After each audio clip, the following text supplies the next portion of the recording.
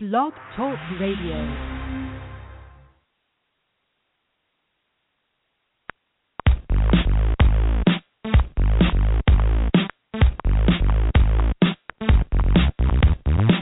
It's the GridironStuds show and the promo that's got the flow. Football knowledge from toe to toe with Amo, Calamino, and the other host you already know. Chad Wilson brings you the show. Dial us up, give us a call. We're waiting here to talk some ball. 347-633-9365 is the number to call. So don't sit around, no time to stall. Giving you football from wall to wall. And now we give you our two hosts, Emil and Chad, with your breakfast toast.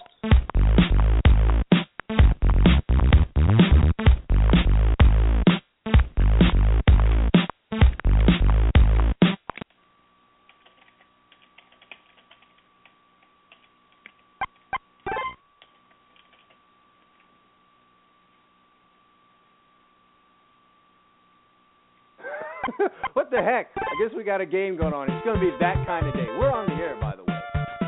Are we? We got a game going on. Jesus. I think this is what they're going to play now in college football. Here it is, the right breakfast here. toast went away. We went right to like a game of Pac-Man. Awesome. Yeah, can you believe that? Good. No, I always like toast, eating pal. the fruit in that game. You missed the breakfast toast. You came in a little late. Granted, I was a little late. Nevertheless, man, we're on the air. We're helter-skelter. It is Friday, all right? We're acting like it's a Monday, but nevertheless. We are here for the next hour. Chad Wilson, Emil Calamino, and the Gridiron Studs Show. Emil, have I lost my mind? People are asking me if I'm okay off of these videos. What's the problem? Oh. What's going on I don't here? know. I know I lost my mind. I sent you a note yesterday. You never got back to me. I was driving around listening to Naughty by Nature. Oh, good grief. Yeah, you may have indeed lost your mind. Naughty by Nature, they were a good group 25 years ago. Well, good. I mean, that's perfect for why when not just listen for when I was listening to them, right? Why not just listen to Harold, Melvin, and the Blue Notes while you're at it? Nevertheless, what do we got going on today? It's the Brady appeal. And Emil, come on. Have you seen their website? Have you gotten any excerpts off of their explanations? Listen, the most egregious, the one that is the biggest attack on our intelligence as a nation and our sensibilities is that the big man is called a deflator because he wanted to lose weight. Why are they trying us like that? You know the problem with this whole man. where they went wrong, and you would think over history, a guy like Kraft, who's so intelligent, would have learned from this. His name is Kraft, for crying out loud. But it's rarely the crime that takes you down. It's the cover-up. I mean, if you look throughout history, it doesn't matter what it was. The cover-up's usually what does you in. I mean, Richard Nixon, had he come clean and said, I guess a couple of guys were poking around the hotel, he would have got a slap on the wrist or something. But the cover-up is always what does you in. No different than a guy like Clinton. Whoa, time out, Emil, time out. If you're gonna come correct, you got to come correct, all right? So Nixon would have had to tell exactly what happened. If you said a couple of guys were poking around the hotel, then the reporters go to poking around. I understand, what you got to do. But you got in this day and age. In this day and age, in any day and age, no, if you say what happened, fully admit to everything that you did, and in fact embellish it and make it seem like it was absolutely nothing wrong with it, and then act outraged by people's outrage. If there is any overlap. Right. So it would go something like this. The Indianapolis Colts complain, and you just come out of your Tom Brady and say, yeah, well, look, we took some air out of the ball. I like my ball soft. And, you know, that's the way that it goes. I didn't think it was really that big of a deal. Is there a rule against that? If there is, I apologize, but I like a softer ball, fellas, and, you know, many of you out when there Giselle like drops her balls on my chin, they're always soft, so I like my football. It's soft. Whoa, Daddy, at 10:04 a.m. in the morning, with 7 o'clock on the West Coast, if someone just rolled out of bed and listened to it, they might roll back into sleep, man. Come on, you're challenging. You'd have to be smoking something. There's no explanation for this. Here's what you say. Listen, we deflated the football. We consider it gamesmanship. Tom likes the ball so he can grip it. we're sure, or we know other teams do things similar to this. We really don't see what the big deal is. End of story. But you admit to it. Then, like you say, you can act out. You can go through all the other stuff afterwards. But if you're just going to try to explain it away with all this silliness, like, the atmosphere, this, that, come on, man. You'd have to be an idiot to believe that. Yeah.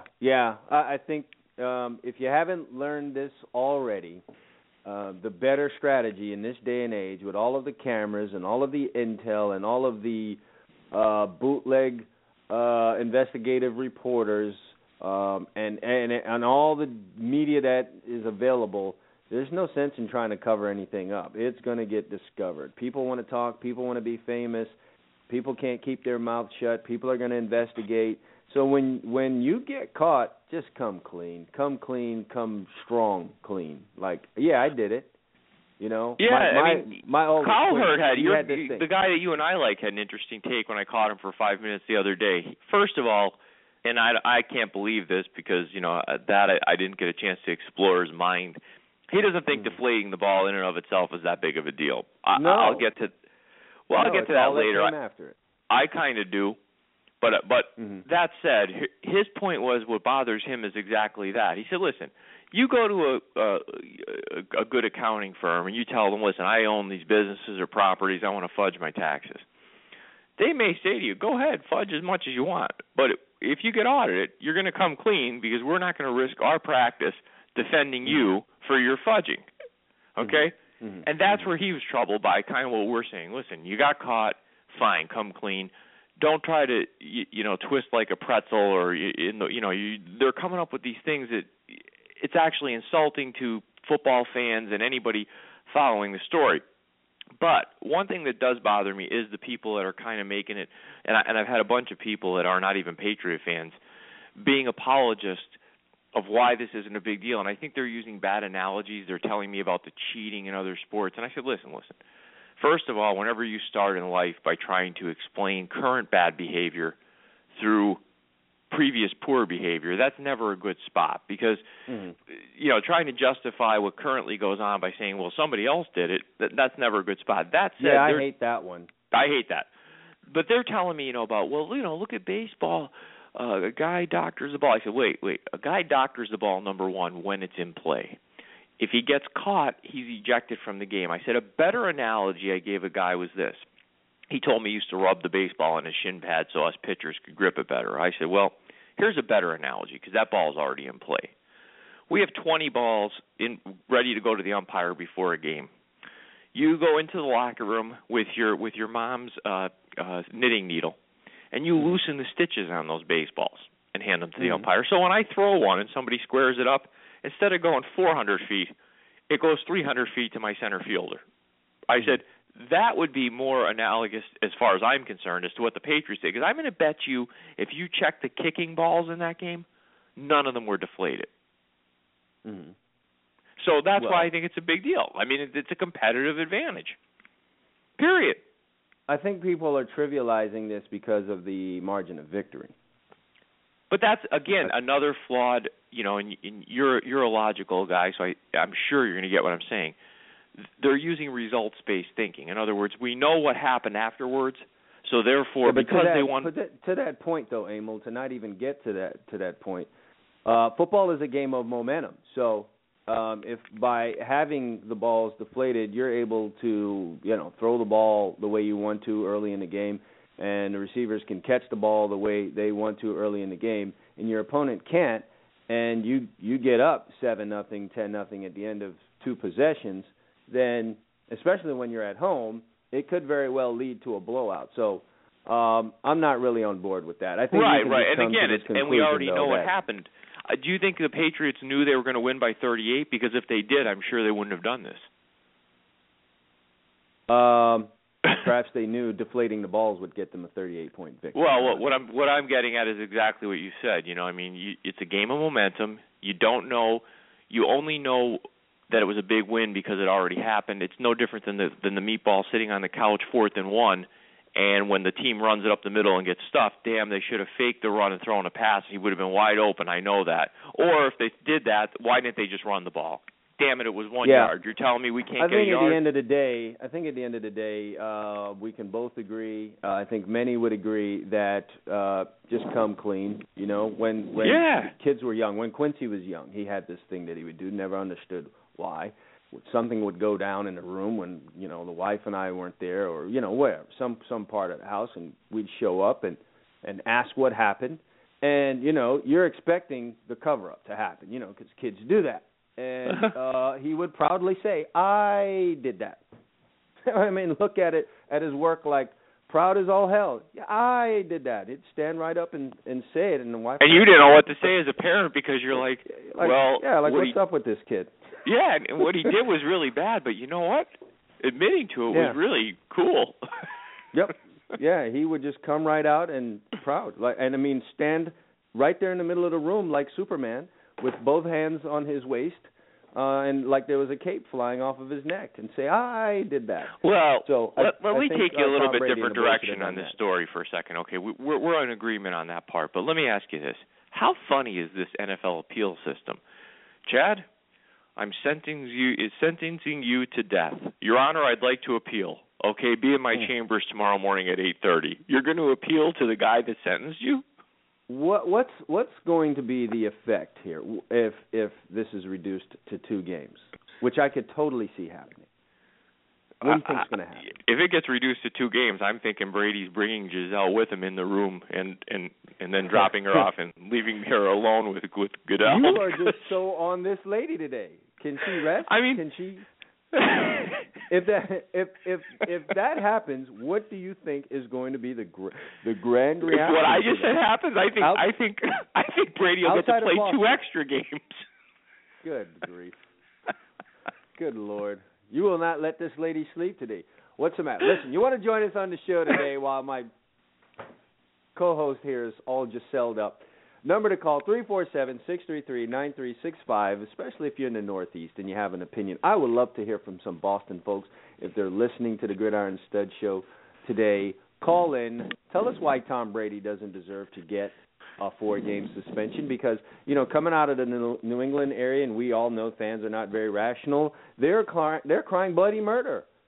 Oh, other similar things have happened, and no one has received a penalty. Do you think that any of our callers will have given to the Patriot Fund to pay the $1 million fine? How dumb do you have to be as a fan to give to a fund to pay a team's $1 million fine when the owner's worth $5 or $6 billion? How dumb do you have to be? Here's a kicker on that one. I'm understanding that the GoFundMe page has started, and when last I heard about it, it was up to $11,000. So that means plenty of morons contributed to this. And then now the New England Patriots are saying they're not going to accept the money. So I think the $11,000 goes to the fan that started the GoFundMe page. I'm going to have to double check on that, but that's what I was hearing. So, well, you would hope, however, GoFundMe handles that, they return the money since they have the electronic trail because, you know what? I hope they give it to the people the families of those Amtrak victims or something. Give it to. I can't believe there's that many idiots in our society. Oh man, you have got a really bright look on things. I do. I mean, you are just rosy with positivity today when it comes to our country's intelligence. However, though I feel that way, I still think the Patriots are insulting us with their explanation for what exactly happened there. It's just nonsense. You go to that website and you read some of that, and again, the biggest crime is that you called the guy who deflated the footballs, who happens to be heavy set, if that's the correct term. That's why you call him the deflator, because he wanted to lose weight.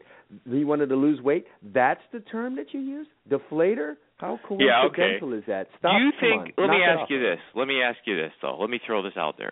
Obviously, the Patriots for the last 15 years have been the most successful franchise consistently. Do you think that's a large part of the outcry, or do you think if, say, this was maybe a team that was more humble as far as ownership goes, like the Steelers or... What do you mean? What do you mean the outcry? Well, the general consensus is that everyone is pleased with what's been done. No, I mean, do you think the fact that many people are pleased that Brady was suspended is because it's the Patriots Oh, yeah, no doubt. I mean, we. But do you think that's their success driving that, or their arrogance? I mean, in other words, if it was the Steelers or the Packers, it's two-part. There's, you can combine the both on that. But the first part is hating on the success of a team. I mean, that's just what we do in this country. I can't speak for anyone else, for any other country. But here, when you achieve a certain amount of success, then people are crying for your downfall. They wait for it. Okay, so you think that, let's say, a team that has maybe been very successful, but not as much the last 15 years, like my team, the Cowboys, if it was them, people would be just as giddy. No, maybe not just as giddy, but pretty close.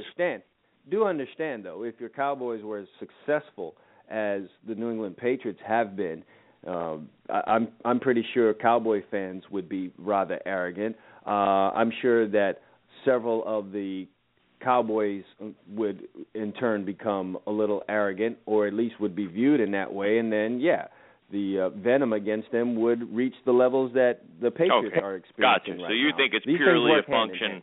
Fans turn into morons. You know that. Fans turn into complete morons once their teams start becoming very successful. You start asking fans right now who the most obnoxious college football fans are right now. You're going to get many of them to say Florida State fans, because Florida State has been rather successful over the last 3 or 4 years, and people can't stand Florida State fans because, there's a little high step into the end zone when your team is doing well. So, well, when I say arrogant, though, I don't mean like cock. I think cocky. The word for arrogant I'm using is almost like, listen, we break the rules and we don't give a damn in this case. That to me obviously they give a damn because they attempted to cover this one up.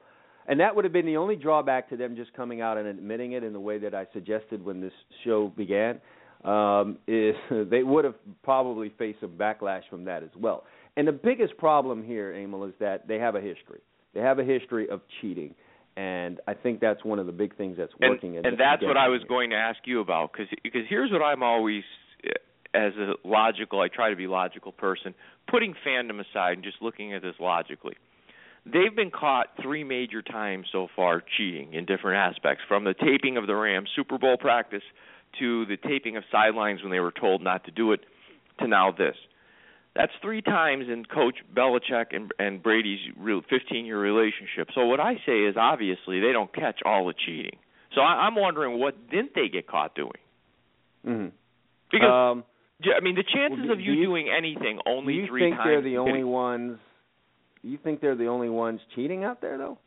Or they just what I'm saying is I think they're doing so much of it that they're getting caught. In other words, yes, I think other teams bend the rules, but statistically speaking, if you only did 3 different things and got caught 3 times, the NFL investigators should be running our country's security. Okay, that's how good they'd be.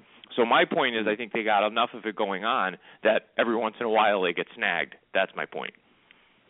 Yeah. So it's just a volume thing for them. They're doing it so much that they're getting themselves. Yeah, like if Tiger Woods had a girlfriend for 10 years, he might be okay. Like he might have somehow got away with it, or at least not embarrassed himself as much. But he had like 20 or 30 of them. So eventually a couple came out of the Skittles bag.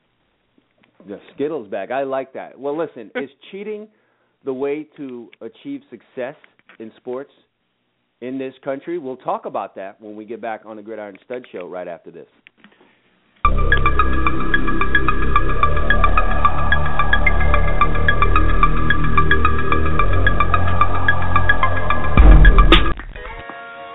The 7-on-7 season, summer basketball, family picnics, all around the corner, and you're paying big money for T-shirts from screen printers?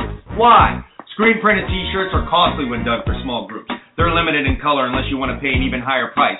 More colors mean higher prices. How do we solve this?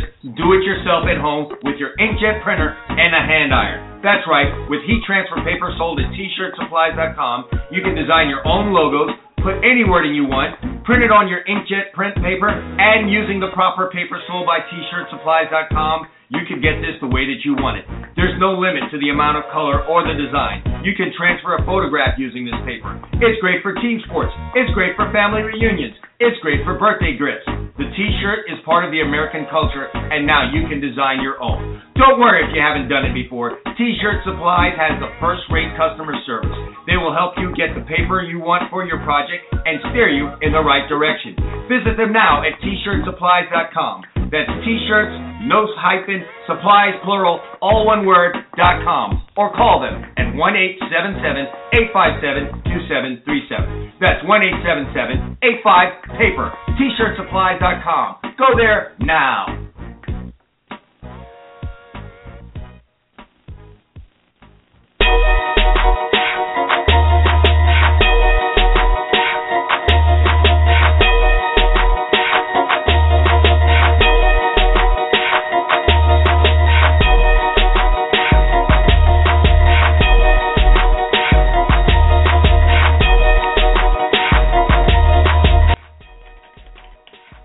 Here on the Gridiron Stud Show.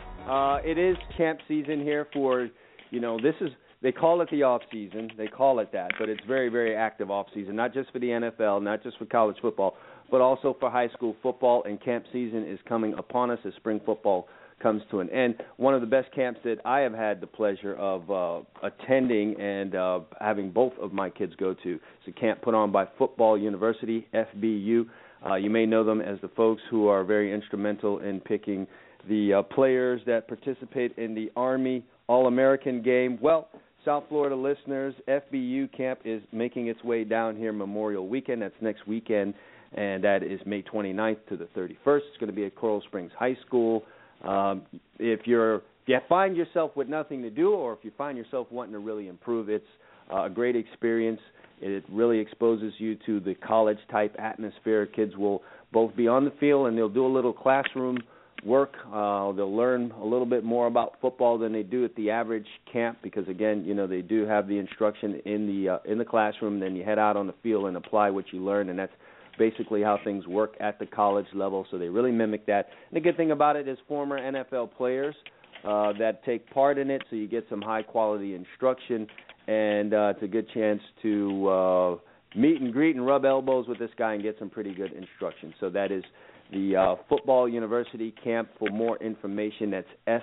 Quinn. Email squinn@allamericangames.com, squinn@allamericangames.com, and we'll continue to talk How about long that are those camps? more. Like 2-3 days? How do they work? Yeah, it's a basically a 2.5-day camp. You're going to come in on Friday. You begin the camp on Friday. You come back on Saturday. It's a full day Saturday, and Sunday you've got like a half day. And then at the end of the camp, you're going to get an evaluation from your position coach that is going to tell you about weaknesses, almost like a scouting report. Yeah, exactly. So and so you're going to walk away with something in your hand, and you know what it is that you need to work on, which is always a good thing. So if you're plan on attending down here in South Florida, which is one of the biggest camps that they have on their circuit. Again, send email to squinn, Quinn, @allamericangames.com, and you can get more information on getting signed up for that. I would like to take really a little test camp with you right now, and you could give me a scouting report on my Urban Dictionary. I'm looking at your morning video here on my screen for the show, and are you wearing a do-rag? Would that be correct? No, man, that's a total opposite of a do-rag. Okay, it is a hat. Backwards. I see now. Backwards. I see the visor. Okay, I feel dumb. And not do-rags are, because we tell the truth here, do-rags synonymous with African Americans and hood culture and so on and so forth. Well, I asked you because I said I'm going to crack out my Urban Dictionary. So did I have the term right? Was the term right? Yeah, well, we tell the truth here. So do-rags, yes, are synonymous with the African American community. This hat that I have on, flipped backwards. Now, this is synonymous with what's the term I want to use? Well, I want to use the term goofy white guy. Rednecks. It's a camouflage hat that you're going to find on a Saturday morning on ESPN at 8 a.m., someone pulling a bass out of a creek somewhere. Rarely is that ever a black guy. So that's what I got on today. So, and you have it backwards, a la Tony Romo. Even he started turning the hat around. Finally, I guess his dad told him the visor is to block the sun from your face. Well, see, here's the deal, okay, if I can get totally stereotypical right now. I have the redneck hat on, and if I have it forward, I'm a full-out redneck. I'm Karl Malone. That's what I am on that one. But by flipping it backwards, I put a little urban hit on that. Do you see how I did it? See how I did. I like the way you did that. I like the way you did it. If you put it forward with the visor to the side, you'd really give it an urban hit. Yeah, there's no telling what I'm going to do next. And to be honest with you, with those videos, there's not much of a plan. I just go in and what happens, happens. And so I'm saying that to say I'm not really responsible for what might take place in future videos. Just throwing that out there as a disclaimer for people. So hopefully I don't go too far. All right. Before we headed for the break, I threw it out there that is cheating the way to achieve success in sports nowadays, because I've noticed this. We come after our winners in this country. I mean, watch any college football program. Once they win multiple championships, just watch what happens in the months that come after. Oh, they're going down. They're coming down for something. Your beloved USC, I'm sure they dug hard, and then they found. You can Reggie go Bush. back throughout history. I mean, you could go back. I mean, as far as our history goes, you know, where you and I would have a recollection. In the 70s, they went hard after Oklahoma when they were really good. They got them, and you know, and then along came you guys. They kept getting them into the 80s as well. They were getting Oklahoma left and right. Oh yeah, but then they went hard after Miami. You know, they went hard after Alabama when Alabama had their runs. Then they went hard after USC. USC got too good. And you know what? I think if Saban sticks around too long, eventually they'll go, you know, digging down there. Although they might be humbled a little digging. bit. They found a few things that haven't stuck, but they're definitely digging over there. And I don't know. It might be getting to the point where. You know, they might be falling out of that top spot, so it's not going to be. You know, if I had some money, because I love college football so much, if I had like $5 billion, like a Mark Cuban, here's what I'd do for fun. I'd get a couple of these guys that look like undercover, and send them onto like a college campus at some program like, I'm picking one here, Akron or Central Michigan. And I'd prove that the same cheating that goes on at all these other places like Alabama that they could claim is happening is going on at Akron or something like that. I had the money to fund it. I'm here to suggest that it's going on all over. You're talking about someone who played at Long Beach State University and then played at Miami. We had violations at Long Beach State, for crying out loud. I mean, it's just too many damn rules. But listen, it stretches beyond that. Listen, the Yankees were very successful in the mid to late 90s and into the early 2000s. Now they're trying to find everyone who could have possibly taken steroids during that era. Right. Because we know nobody else was taking steroids. Only the Yankees. The game was completely clean. Yes, just the Yankees. So is that what we do? Is it that we go and tear down the champions, or did the champions become champions because they were bending the rules rather severely? What do we have going on here? I think generally speaking, I think that there's always gamesmanship and that type of, whatever word you want to use. You could use the word cheating.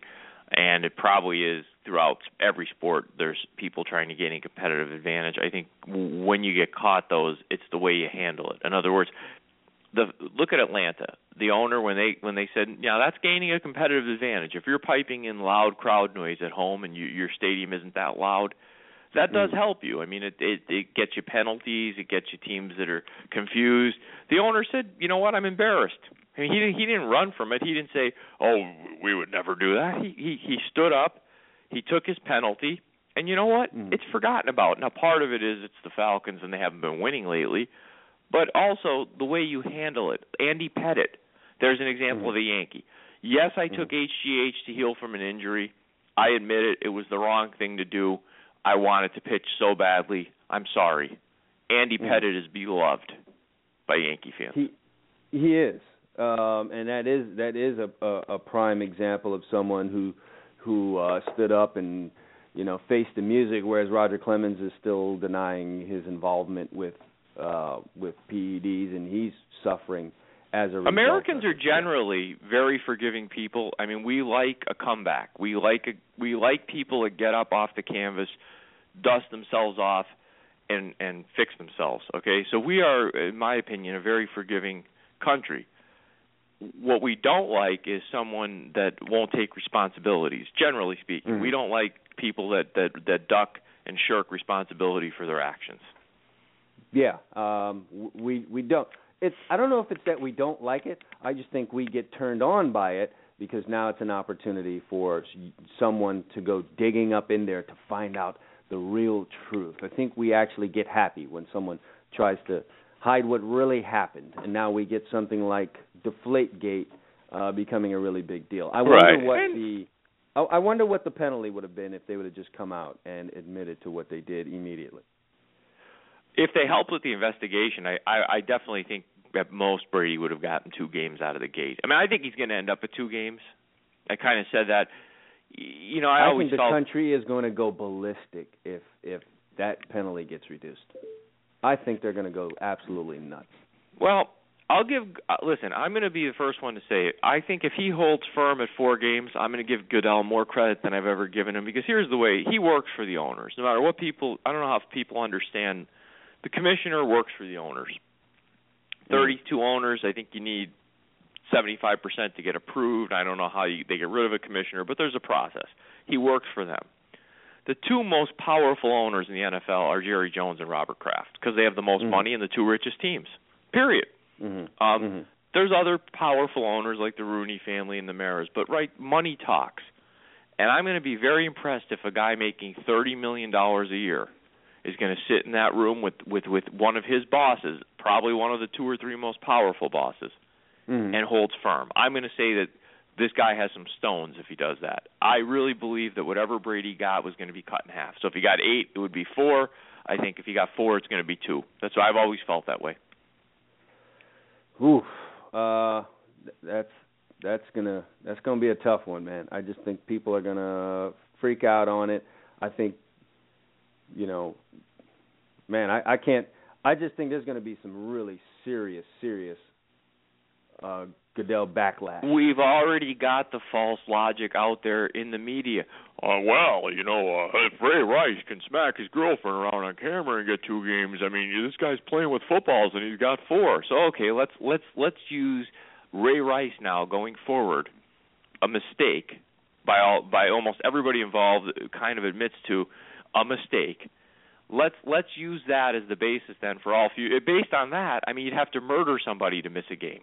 I mean, yeah, right? Well, oh man, what a mess! I just don't. What do you want to have happen? Let me put you on the spot there. I want Brady to play against the Cowboys, because they're playing in Week 4. So I kind of want to drop the 2 for selfish reasons. I want him on the field. Work a Cowboy angle into. I'm being honest. We tell the truth here. I want him on the field. Field. I'm not one of those fans who necessarily wants to play a game and win it without the team's best player on the field. I don't want to win so badly that I want their best player not playing. Okay. You see how fans control things? I don't know. We're just going to have to see. I get the feeling. I would like to see the 4 games hold firm. I think the New England Patriots have really thumbed their nose at the NFL and the establishment.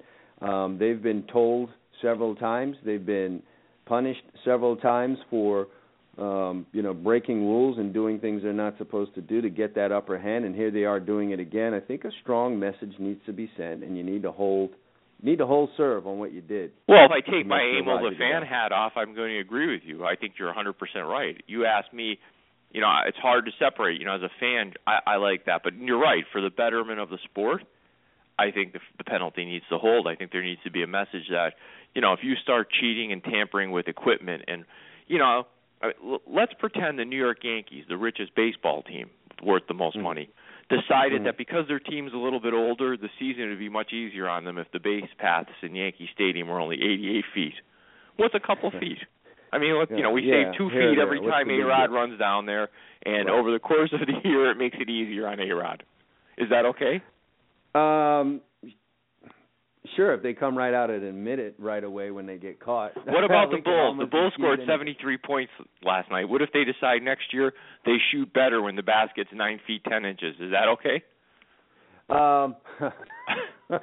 They could have used that, my friend. Listen, no, not okay. But I think we'd excuse it in this country if we just if they we just say, well, Ray Rice hit his girlfriend in the elevator and only got 2 games. Why can't the Bulls just shop when people a couple? do that. They just gonna bring up anything that went down before and say, hey, why don't you just let us go on what we did there? I don't know. Does that thought ever work with the state trooper? Hey, man, did you not see that car in the far right lane doing 88? It's like that crap doesn't I swear work. to God, I'm waiting for someday, when one of our Air Force planes is flying over a country and like a hatch opens accidentally and they drop a bomb and somebody says, well, when George Bush was in office, we attacked Iraq. It's okay. Yeah, it's just it's amazing. It's very schoolboyish, schoolgirlish. That's stuff you do when you get caught. Timmy was touching that girl's butt too. Yeah, so why can't I? I only played with her hair. We should all go in there and get a grope. But, it never works, and I don't even know why fans are trying to do that now. But, New England Patriot fans are just pulling at whatever they can. Something very interesting came up, and we're going to head to a break and come back to talk about it. You brought something up in our in our prep. We did prep for this show. How about that, fans? You talked about I'm sure they're impressed right now. Oh, just totally. You talked about spread offenses and the effect they're having on the NFL product. Is it good or is it bad? What says the NFL on that? We'll talk about that and more when we return on the Gridiron Stud Show right after this.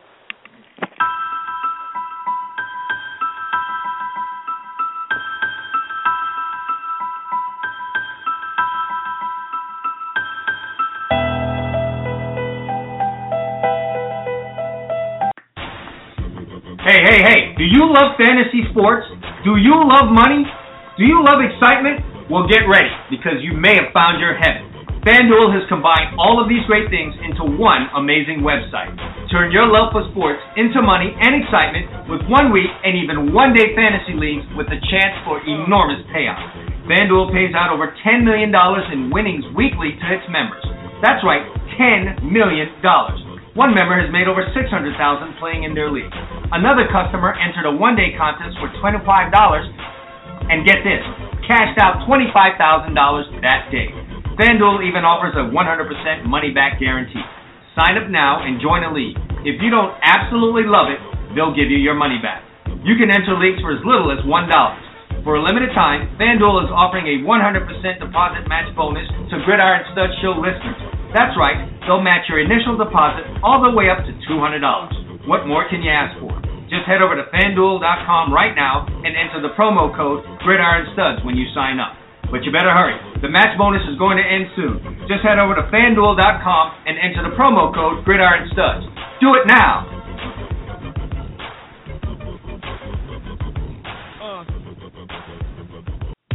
To all you high school recruits out there, you want to get recruited by the colleges?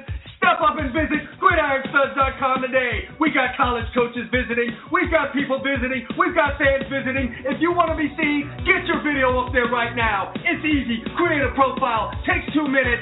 Stop playing games. Get off of Facebook. Take control of your future. GridironStuds.com is where you need to be today.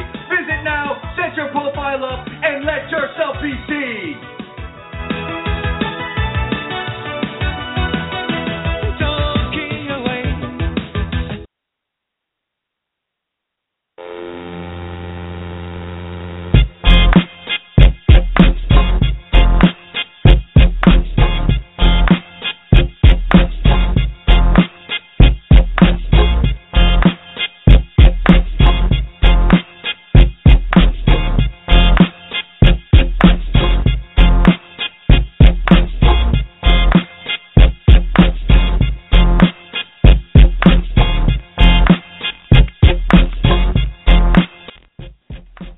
We let the G Unit ride there for a little bit.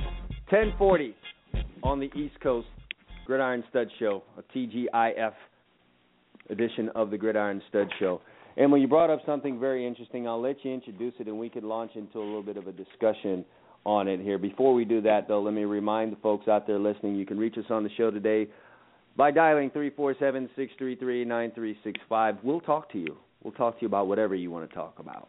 But, again, 347-633-9365.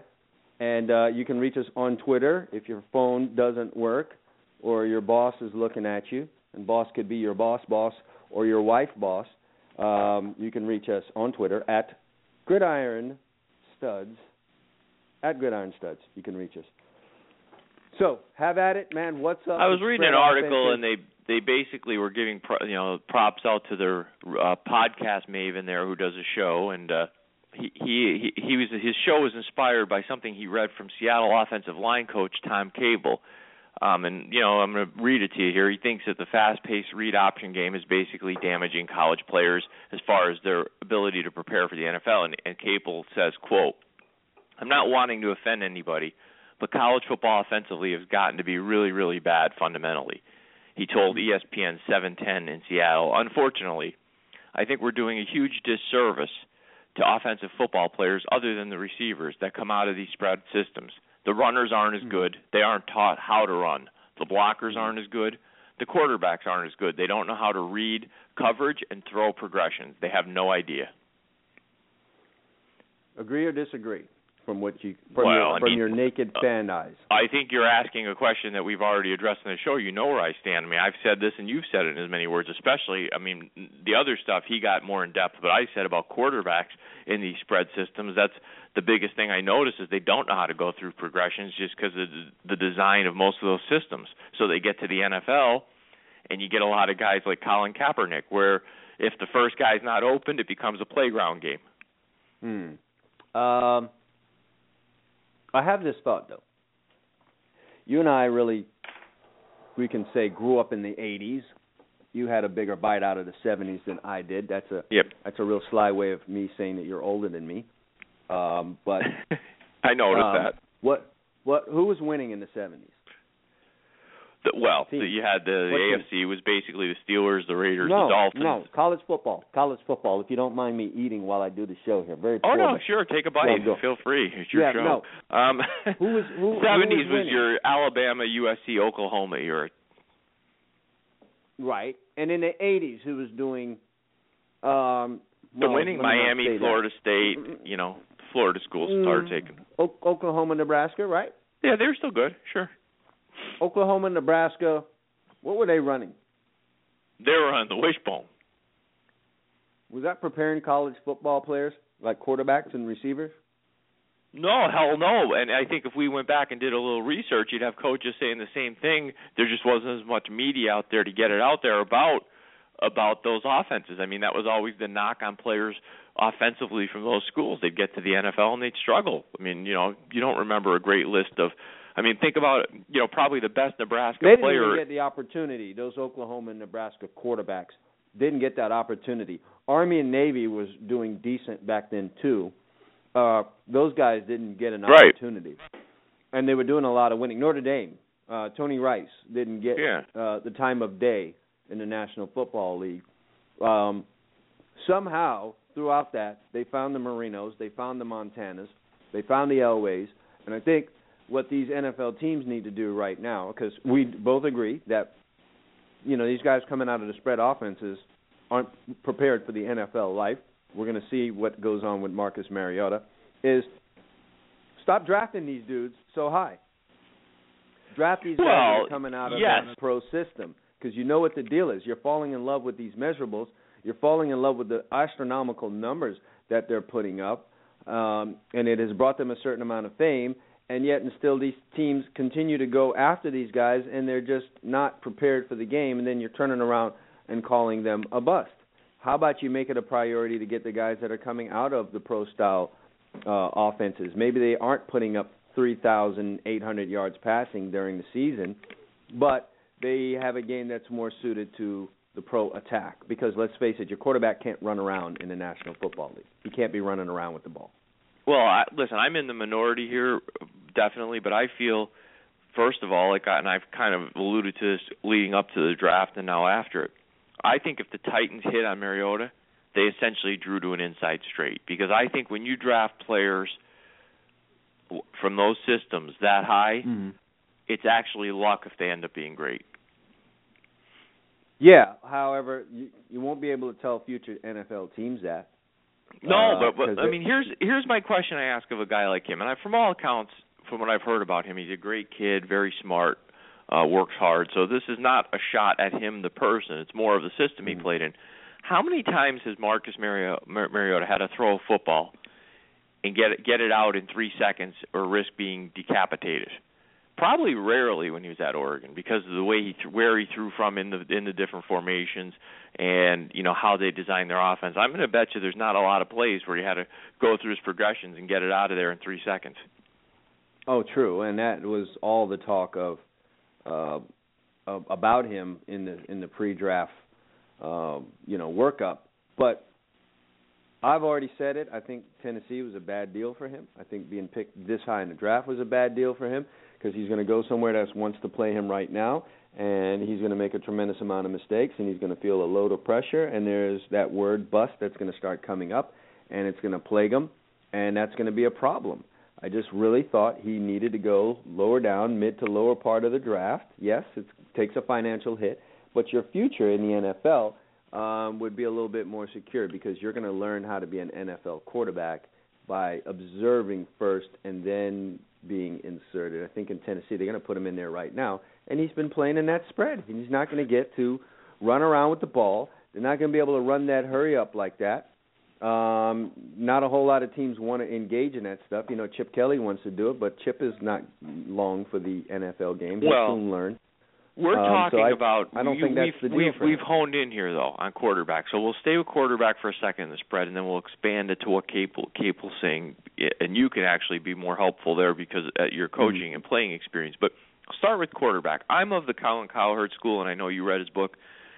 Generally speaking, I want guys who played in programs that were big-time programs against good competition, but they weren't great programs necessarily. Now, every once in a while, you'll get the Andrew Luck who comes along from a team that was winning big at the time, and he'll be very good in the pros. You look at John Elway. When John Elway played at Stanford, they were a 500 football team. They weren't great. Go look at their records. Most of the guys that get to the pros, I don't want the USC and Alabama quarterbacks. They may be talented, but they rarely played where they were getting hit a lot. They had guys running 4 and 5 yards free in most games. The windows were huge to throw into. And you can see in the last 30 years the history of guys from those type of programs that are consistently near the top with better skill players. I mean, the only USC quarterback who ever did anything in the pros was Carson Palmer. That's it. True, and even that was a little bit up and down. So yeah, I mean, the injury really hurt him. I think his career changed a lot in that playoff game with the knee injury. But I think you could say he was a good NFL quarterback. Hall of Famer, no, but a winning quarterback, a winning type of player that you can win with. But generally, they didn't have a lot of them. You know why? Most of those guys, like Matt Leinart, he got to the pros, the windows became tight. He's used to seeing Dwayne Jarrett and Reggie Bush running down the field 5 yards in the clear. True, and you've made that point, and I think it's a good point that you've made, that it's easy to play quarterback, easier to play quarterback when your guy's just better than the other guy. Your left tackle's better than the defensive end. Your running back is better than the linebacker, so he gets yards and pulls the defense to a certain look, and when your receiver is just going to win 70 to 80% of the time against a cornerback. You played in the pros. You went to camp. I mean, you saw what happens there. The windows are tight. Guys can cover. So I want a guy that has the big arm, or at least, maybe not. He doesn't have to have the strongest arm, but enough that he can drive the ball up the field. He can get the ball out in time. He's used to getting hit and throwing under duress. I like this kid, for instance, from Cal, this Goff kid. He's probably coming out next year. Kid's got a big arm. He gets hit a lot. Cal's not exactly lighting the world up, winning every game. I like a kid like that.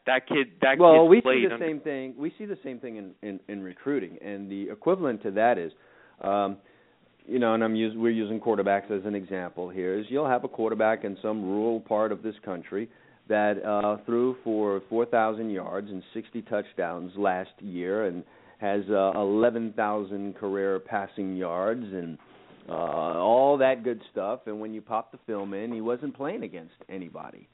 And a lot of times he had one really dominant wide receiver that he threw the ball to that no one could cover. And, he's been made a 4 and a 5-star, and he goes to college, and you don't really hear from him again. And I think that's the same thing that we're getting on the college level. It's just more people fail to realize that USC is at their heyday was that much better. I mean, look at all the University of Miami quarterbacks that just didn't pan out. No, they didn't pan out because Miami's players were that much better. And even right now, Alabama, I mean, they've had some McElroy and McCarron, those guys who went through there. I mean, they're not going to do it much in the pros. I mean, they were just playing. I mean, no offense. Are we going to see this with Jameis Winston? Well, actually, or is that going to be different? I kind of feel, and maybe I'm wrong here, but I kind of feel, having watched Florida State, that he made a lot of the guys around him better, if you want to know the truth. And I would agree. And I'd be more concerned taking the wide receivers down there than I would be taking him. Well, you see, there was a bit of a problem there. Rashad Green went a whole lot later than I thought he was going to go in this draft, and he was a big part of what they were doing offensively at Florida State over the last 2-3 seasons, and maybe that was a little bit of it. Maybe Jameis being so great led people to believe that maybe Rashad Green was not as great as people thought. I mean, Nick O'Leary didn't get picked up, and he was a big part of the offense. He was the go-to guy. Sure, he had some problems with measurables, and they didn't like his arm, his wingspan, and all that. I love when that kind of stuff shows a guy, but. Yeah. So there may have been a little bit of that. We have a dominant offensive tackle, with but his arms are only 34 inches. Okay. Right. So therefore, he won't block anyone. But look, let me not make total fun of that. In some cases, this is true. Maybe someone was I think able you have to take that. every scouting tool in any sport and use it as just that, a tool. But I don't think it can be the be-all and end-all. I mean, it's no different. Listen, in baseball, as you're a baseball fan, velocity for a pitcher gives you a bigger margin for error. So, you throw one up there 98 down the middle, there's a chance the guy fouls it off. You throw it up there 90 down the middle, there's a pretty good chance you're rubbing up a new baseball. That being said, you can't just hold up a radar gun and say this guy's going to be great, because there's other things. There's fastball command, does the ball move? Well, it's the same thing in football. I mean, you know that. I mean, oh wow, you ran a 4.45. Well, you might have like track speed, but not football speed. Mm-hmm. So your 4.45 on the field might play like 4.7. This might make for some very interesting research if we go through right now and look at the starting quarterbacks for all of these NFL teams and really hone in on the big guys who are having the most success and what college programs did they come from. We'll do a little bit of that research over the break. And when we get back, we'll present you our findings. Stay with us. We'll be back on the Gridiron Stud Show right after this.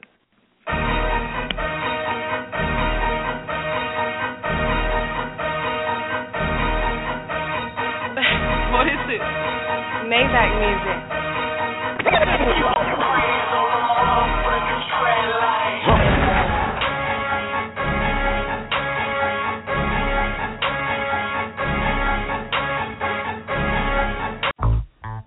You want the truth? Well, here it is. Speed kills, and in no other sport is that true than in football. Speed gets you to the end zone. Speed gets you to the ball carrier. Speed makes you a winner. Do you want championship-type speed? Do you want speed that kills?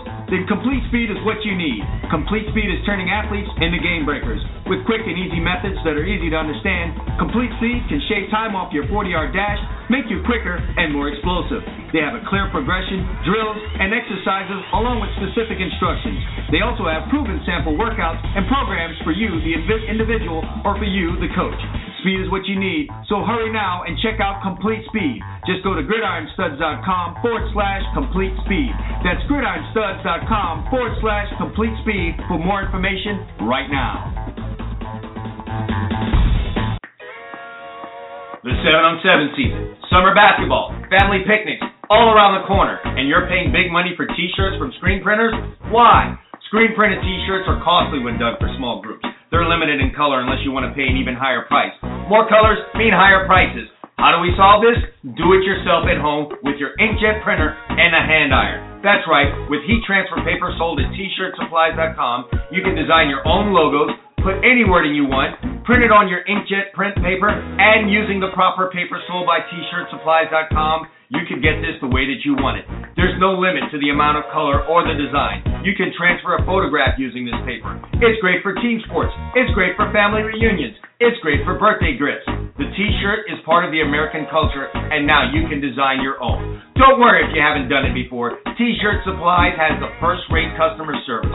They will help you get the paper you want for your project and steer you in the right direction. Visit them now at tshirtsupplies.com. That's T-shirts, no hyphen, supplies, plural, all one word, .com. Or call them at 1-877-857-2737. That's 1-877-85-PAPER. tshirtsupplies.com. Go there now.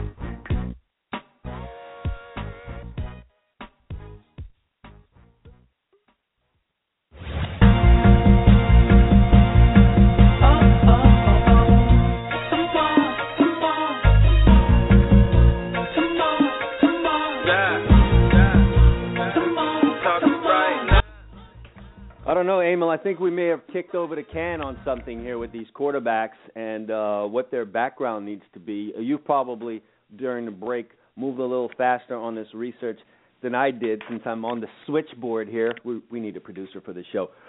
Really quick, though, when I'm looking at this, I don't really want an undefeated quarterback out of college football, and I don't want a guy that's won a national championship, and I don't want a guy who won the Heisman Trophy. Matter of fact, a little less success is better. I think what we're going to find out here, and you can present some of your findings here in just a minute, is I really need a quarterback that's experienced a certain amount of failure at the college level before they get to the NFL, because you're going to experience failure. Failure on the field or failure leading into the NFL. So let's expand on that. Okay, I took what I think are pretty widely considered the top 9 quarterbacks in the league. And there's no before specific... you give your 9, would I be right if I said these are the top 6 guys? Roethlisberger, Rodgers, Manning, Brady, Breeze, Wilson? Yes. Did I leave someone out? And then I also included Romo, Luck, and Rivers, because Rivers has played very well for a long time. No Stafford? No. We can throw him in there, but I think number 10? We could throw him in as 10 if you want. Okay. So you added Rivers, you added Romo, who won the NFL passing title last year before anybody has a hissy fit. Tony Romo. Did we mess up by not including, and I don't want to mess this whole thing up, but by not including Flacco? Maybe Flacco over. You could make the case. I would probably put Flacco in there over Stafford, to be honest with you, because I think Stafford's done quite a few like last year. Stafford wasn't great. They won with defense. I mean, really. I would put Flacco in there. Okay. So Roethlisberger, Rodgers, Manning, Brady, Breeze, Wilson, Rivers, Romo, Flacco. I'm missing somebody. Okay. Let's do this. Let me handle this first. Let's take 2 pedigreed guys right off the bat. Okay, that do not fit what we're saying. Luck went to Stanford, very successful program, first round pick. He doesn't fit what we're trying to say here. So there's one. But I have a comment on Luck. But go ahead. Okay, and 2 would be Peyton Manning. Peyton Manning went to Tennessee. They won a lot of games when he was there, always in the top 10. Experienced a bunch of failure, though. He did. But I think, listen, I don't want to try to twist this because I think we don't have enough proof of what we're saying here just by going through the list. Okay, so let's put those 2 in the side of the column that, yes, they had pedigree and success in college. Okay, now, let's go through the list now for the last 8 systematically. Aaron Rodgers. Aaron Rodgers went to Cal. He dropped to the bottom of the first round in his draft. I think he was 24th or 25th. He was supposed to be a top 5 pick. Cal was not exactly a juggernaut for most of his career there. His senior year, they did go 11-1 and lost to the USC national championship team in a tight game, then went to a bowl game and got annihilated by Texas Tech because they didn't want to be there. They felt they should have been in a New Year's Day game. So he had a share of failure in college, was not at a top-flight program, dropped in the first round, came in with a chip on his shoulder, probably the best quarterback in the league right now. Next up, I'm just going into how I scribbled these down quickly because I was going and looking at the NFL team, so there's no order other than I was looking at team thinking of their quarterback. Tony Romo, okay. Eastern Illinois, undrafted free agent. Can't get any more failure or small time than that. Russell Wilson, okay. Third round, spent his first 4 years, 3 of them playing at NC State, graduated early, and ended up at Wisconsin. I mean, okay, first of all, Wisconsin, yes, but basically he was developed at NC State, which is not exactly a football powerhouse, okay? Tom Brady, yes, he went to Michigan. But at Michigan, he was bounced in and out of the lineup.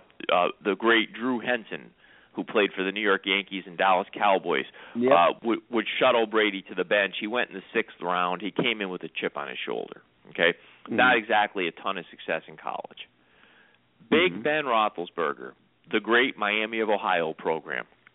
Right. Okay?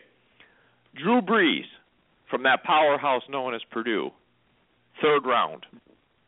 Probably though during his time, they're probably one of the most successful eras for Purdue football. But they were, but by Purdue standards, that was beating Quincy Carter in the Outback Bowl against Georgia and going 9-3 or whatever it was. I mean, they weren't a top 5 team. Okay.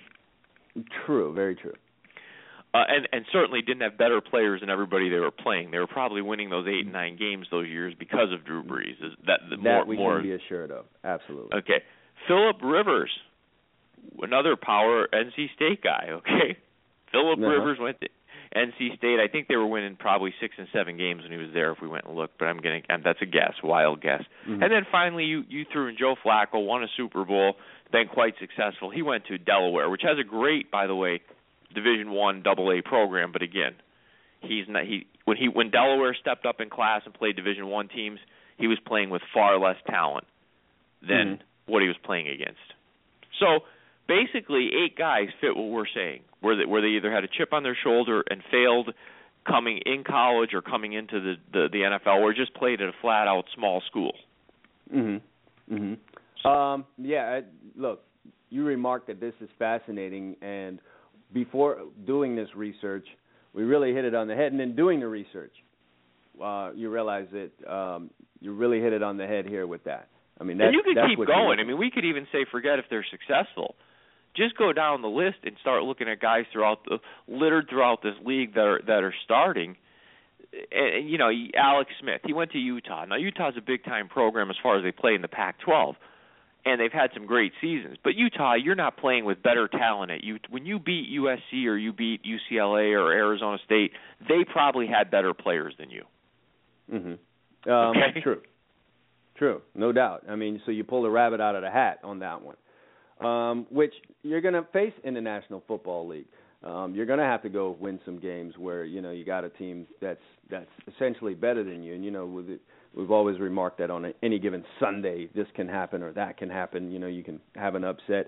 I think we can just honestly say you can get beat on any week in the NFL, and that's how every week is going to go for you. So if you're a USC, it's not even the games against an Oregon or whoever was really a big deal back then in the Pac-10. Who's a big deal? For new listeners, too, by the way, we're picking on USC because if you haven't listened to the show, I'm a diehard USC fan, so we use them as an example. We can insert name there, Alabama, Florida State right now. You know, we'll just use USC. It's a nice short acronym. But, yeah, most Saturdays when you're playing at a school like that, and now that they're back to full power as far as their recruiting goes and the sanctions are over. It's 2 or 3 challenges really a year. That's right. The rest of the time it's Utah. You're going to kill Colorado. You know, you're gonna by and large do what you need to do against Washington State and Oregon and even Washington now. And you're just going to have about 2 or 3 really tough challenges, NFL type challenges throughout the year. And even in those games, if you're USC back when USC was winning championships, you know you're walking out there with better talent in those kind of games. So, man, there's something really to be said about that. Those kind of guys. There is. I mean, I can look at their schedule right now, and I mean, a lot of people will get pissed off when I say this. There's not a team that they're going to play this year that the other team on their regular season schedule will have better players. Now, I'm not saying they're going undefeated by any means. I mean, they have a tough game at Arizona State. They've lost the last 2 years to Arizona State. They may lose at Arizona State, but they have better players than Arizona State. Make no mistake about that. Yeah, it won't be about them being out talented. That won't be the reason they lose. No, they play Oregon late in the year at Oregon, and as high as Oregon's ranked, I'm telling you, USC has more NFL talent on that roster than Oregon does. How much of this can we attribute to the fact that those big-time guys out of college, with all the hype, get picked at the top of the draft and go to crummy football teams? I don't think as much. I think a lot of it, really, I mean, look at the linebacker last year went to the Raiders, went number 3 or 4 overall from the University of Buffalo. I think NFL teams, they get caught maybe a little bit more with quarterbacks, but I think generally speaking, they'll take a guy from anywhere if he can play. I think what really hurts some of these guys coming in from bigger schools, and that could be at other positions as well, they've kind of had a cakewalk most of their life. They were the best player in high school. Alabama or Florida came and got them. They went there.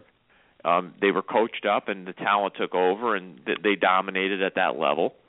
And then they went to the NFL, and some guy from Akron's kicking their ass every day in practice, and they don't understand it. Okay, well, we talked about the successes. Let's throw out a couple of the failures out there, and let's try and draw a quick conclusion as to what happened there. I'm going to start throwing some names out. David Carr, Joey Harrington, 2 guys picked in the top half of the draft their year coming out. Carr went to Houston, a startup, and then Harrington went to Detroit, who was having their issues.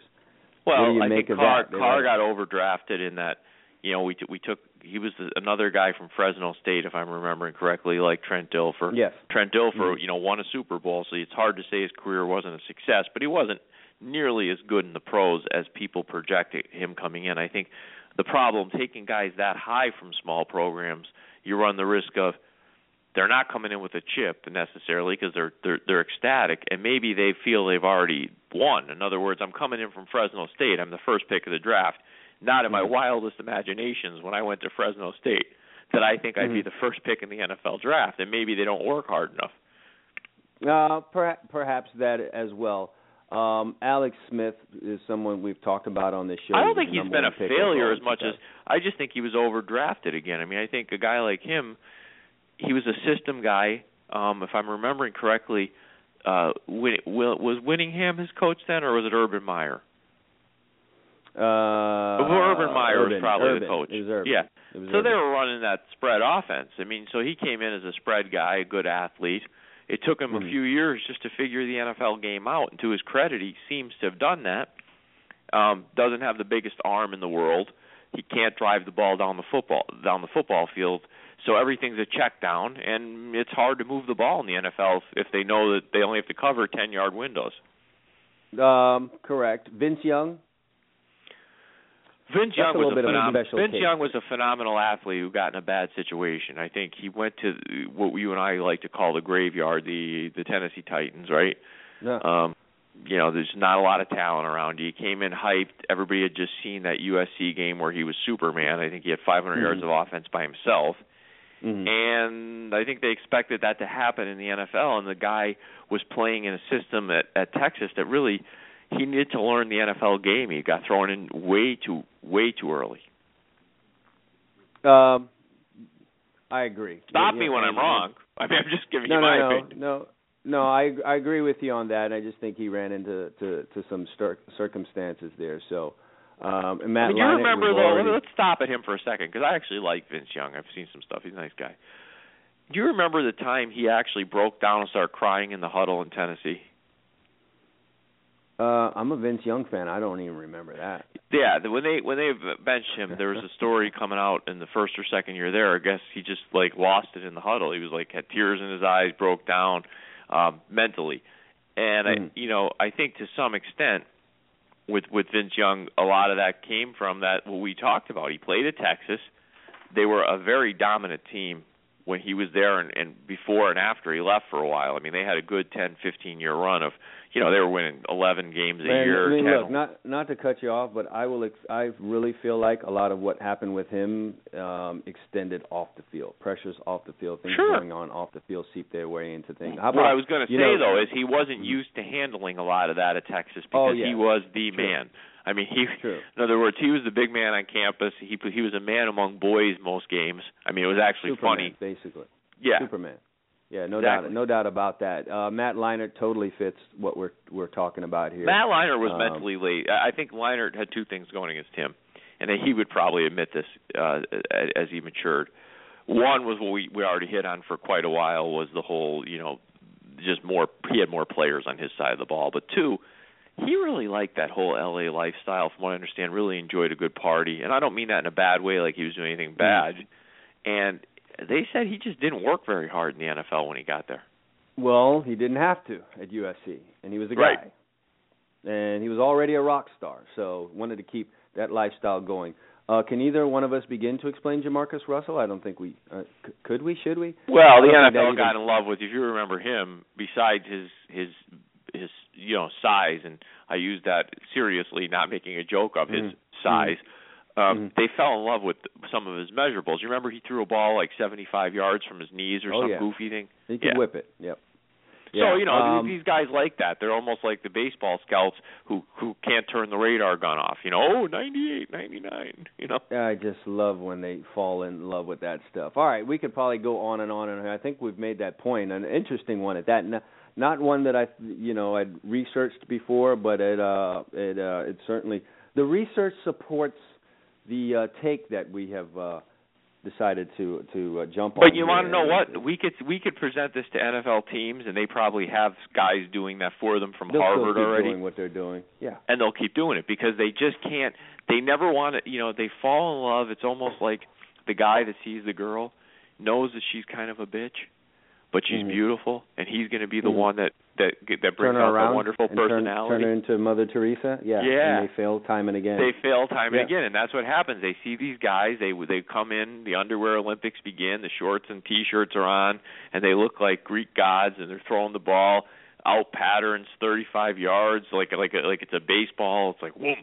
And, man, they fall in love, and they throw away all the other research that says you shouldn't do that. Yeah, and listen, I wonder if these teams employ some of these fantasy guys, or do they think that's just too bush league for them to do that? Because those guys, Emil, I'm telling you, they know their stuff. It's their business to know. It's their business to study those numbers. And some of these guys make a living off of this. Why not hire some of those guys? They've presented some research and some facts and some figures that no one else has really ever put out there. I have some anecdotal evidence back. of how fans think, okay? You understand, because you know me. I love my baseball, okay? So in the off-season, I really enjoy the hot stove league, what's going to happen, because I think building a team in baseball is fascinating. It's such a long season.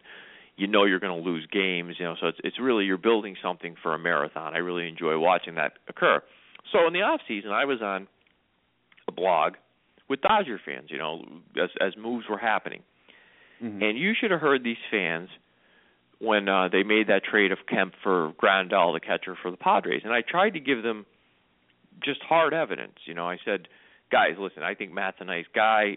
They sold high. He's one of the 5 worst defensive baseball outfielders in baseball over the last 5 years, blah, blah, blah, for getting the money.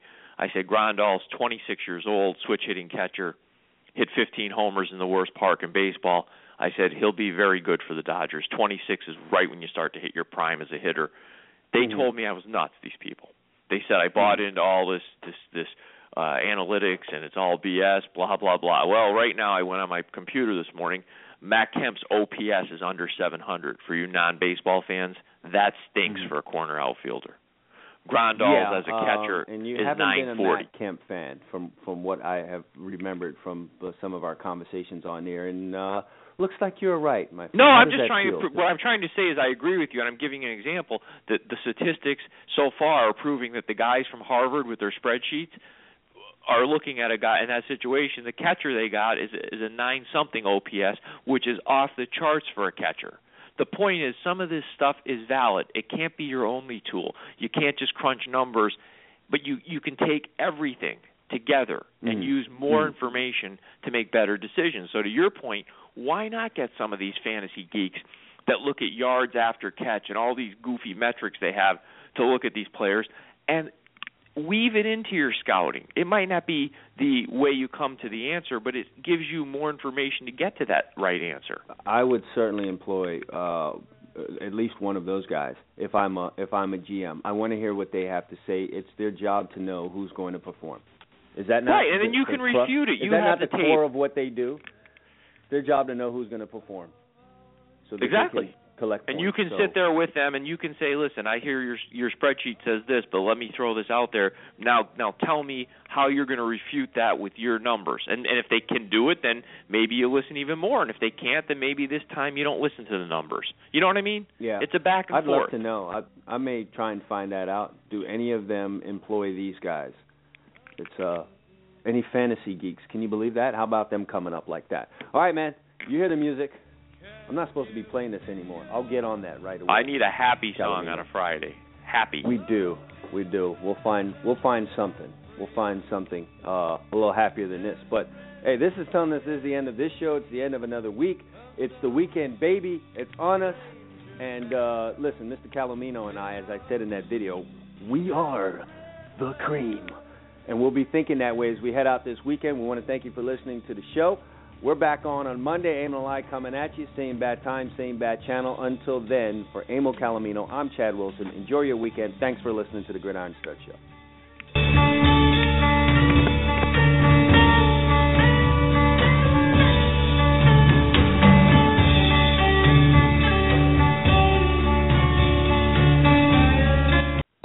To all you high school recruits out there, you want to get recruited by the colleges? Step up and visit GridironStuds.com today. We got college coaches visiting. We've got people visiting. We've got fans visiting. If you want to be seen, get your video up there right now. It's easy. Create a profile. Takes 2 minutes. Stop playing games. Get off of Facebook. Take control of your future. GridironStuds.com is where you need to be today. Visit now, set your profile up, and let yourself be seen.